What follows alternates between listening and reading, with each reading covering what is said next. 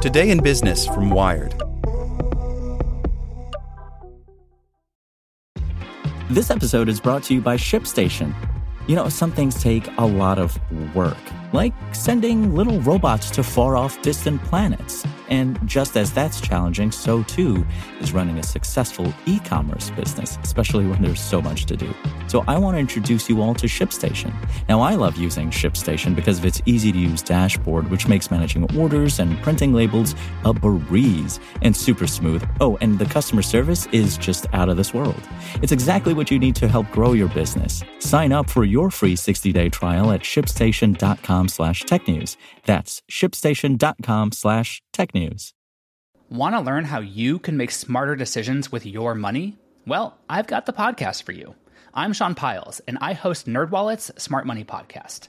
Our show features our team of nerds, personal finance experts in credit cards, banking, investing, and more.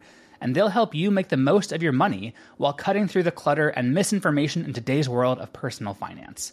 You'll get clarity on strategies to help you build your wealth, invest wisely, shop for financial products, and plan for major life events.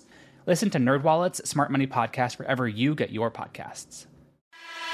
Welcome to the spoken edition of Wired.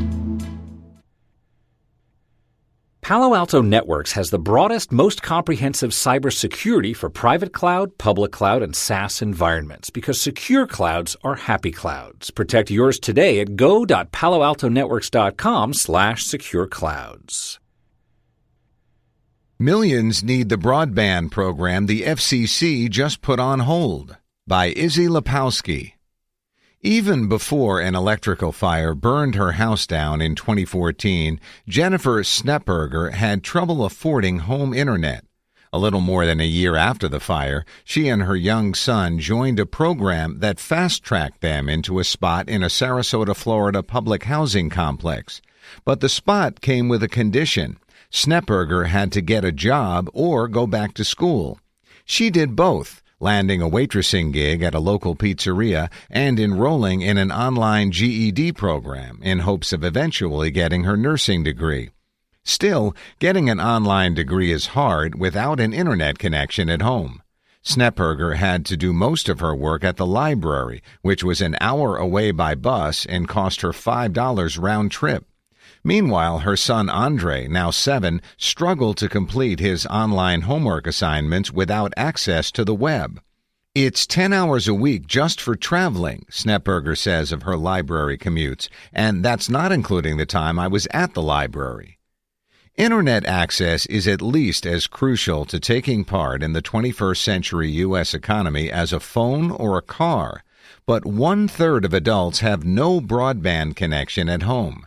For low-income families with a household income of less than $20,000, it's closer to 60%. The new Federal Communications Commission Chairman Ajit Pai has promised to close this so-called digital divide, but he recently put a stop to the expansion of a key government program to offer subsidized broadband access to low-income Americans. Advocates and educators say it's a move that will leave behind people like Sneperger. You have delayed kids who want to do their homework. You have delayed people who want to apply for a job and delayed high school students who want to apply to college, says Shaiki Agu, CEO of Everyone On, a group that advocates for universal Internet access. Lifeline has provided subsidized phone service to low-income individuals since the Reagan administration. The program targets vulnerable communities, including veterans, people living on tribal lands, food assistance and Medicaid recipients, and people at or below 135% of the federal poverty line. Pai, who opposed the program's expansion as an FCC commissioner under the Obama administration, has ordered a review of 9 broadband providers set to offer subsidized service in the coming months. Pai argues the Lifeline program is rife with abuse and needs more safeguards in place before the expansion can continue. In the meantime, low-income students could suffer the consequences. I was just feeling like we were getting traction and momentum, says Robert Dillon, who has spent the last 4 years working as Director of Innovative Learning for 2 school districts in St. Louis. Roughly 10% of the district's students have no internet access at home, and another 10% have limited connectivity. After hearing that the project was postponed, Dillon says, "It was a moment of despair." That despair stems from the first-hand examples Dillon has amassed of students going to great lengths to access the internet for homework. Many spend hours after school at McDonald's just to get online. This homework gap affects some 30% of American school children. "I know I wouldn't have my kid go to McDonald's to do their homework," Dillon says. "I don't think that's a fair option." Pi's decision also stopped cold the 9 internet providers that were preparing to launch this year. Now they're stuck in a holding pattern, waiting to see if and when the program will continue. The ambiguity on the timing is an issue for everybody, says Steven Sokols, the CEO of Freedom Pop, which was approved to be part of the expansion last year. His company, which hired and assigned a dozen employees to work on the project, has spent more than $1 million on systems to vet potential Lifeline subscribers. Do we hire or fire or let these guys go? Pi has argued that even though this decision impacts 9 providers, only one had customers at the time. He says 900 others still participate in the Lifeline program. In other words, 99% of the companies participating in the program are not affected at all, Pi wrote in a Medium post defending his decision.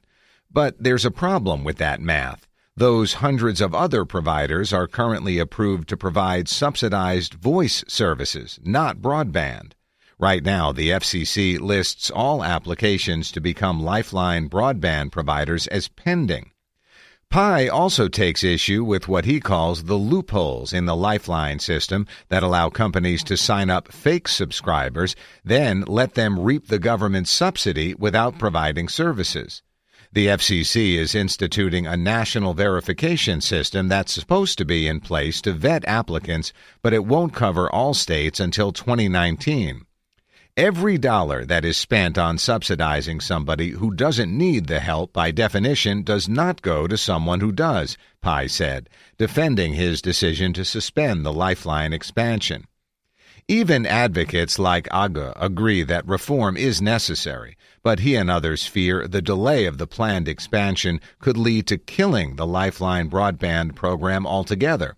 Either way, Lifeline suffers under a truly antiquated funding model, a surcharge on landline voice service. Nobody really thinks that's going to work in the long run, says Larry Downs, a professor at Georgetown University's McDonough School of Business. Eventually, there won't be anyone with a traditional landline phone line. But the alternative, taxing broadband itself, is politically untenable. Not even the most ardent Democrat would suggest a tax on broadband, he says, noting how powerful the tech industry and its lobbyists have become. And so Downs expects Pi will look for ways to cut costs by eliminating waste, fraud, and abuse, even if it means leaving millions without internet access for the near future. Other ways exist to secure low-cost internet. The Department of Housing and Urban Development recently launched Connect Home and Connect Ed, public-private partnerships aimed at bringing broadband access to schools and public housing. Broadband providers put up the bulk of the funds for those programs themselves because they realize they're cultivating a new generation of potential customers. To put on my Republican lawmaker hat, this is about economic growth, he says. Ultimately, the private sector got Sneperger online. After moving into the public housing facility in November, she received an email from the vice president of the Housing Authority asking if residents were interested in subsidized internet service. It wasn't coming from Lifeline, but a low-cost service offered by Comcast called Internet Essentials, which the company launched back in 2011.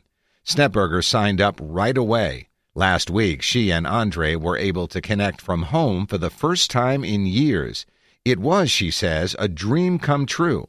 But for millions of other Americans who would have benefited from Lifeline's expansion, it is now a dream deferred. Want to learn how you can make smarter decisions with your money? Well, I've got the podcast for you.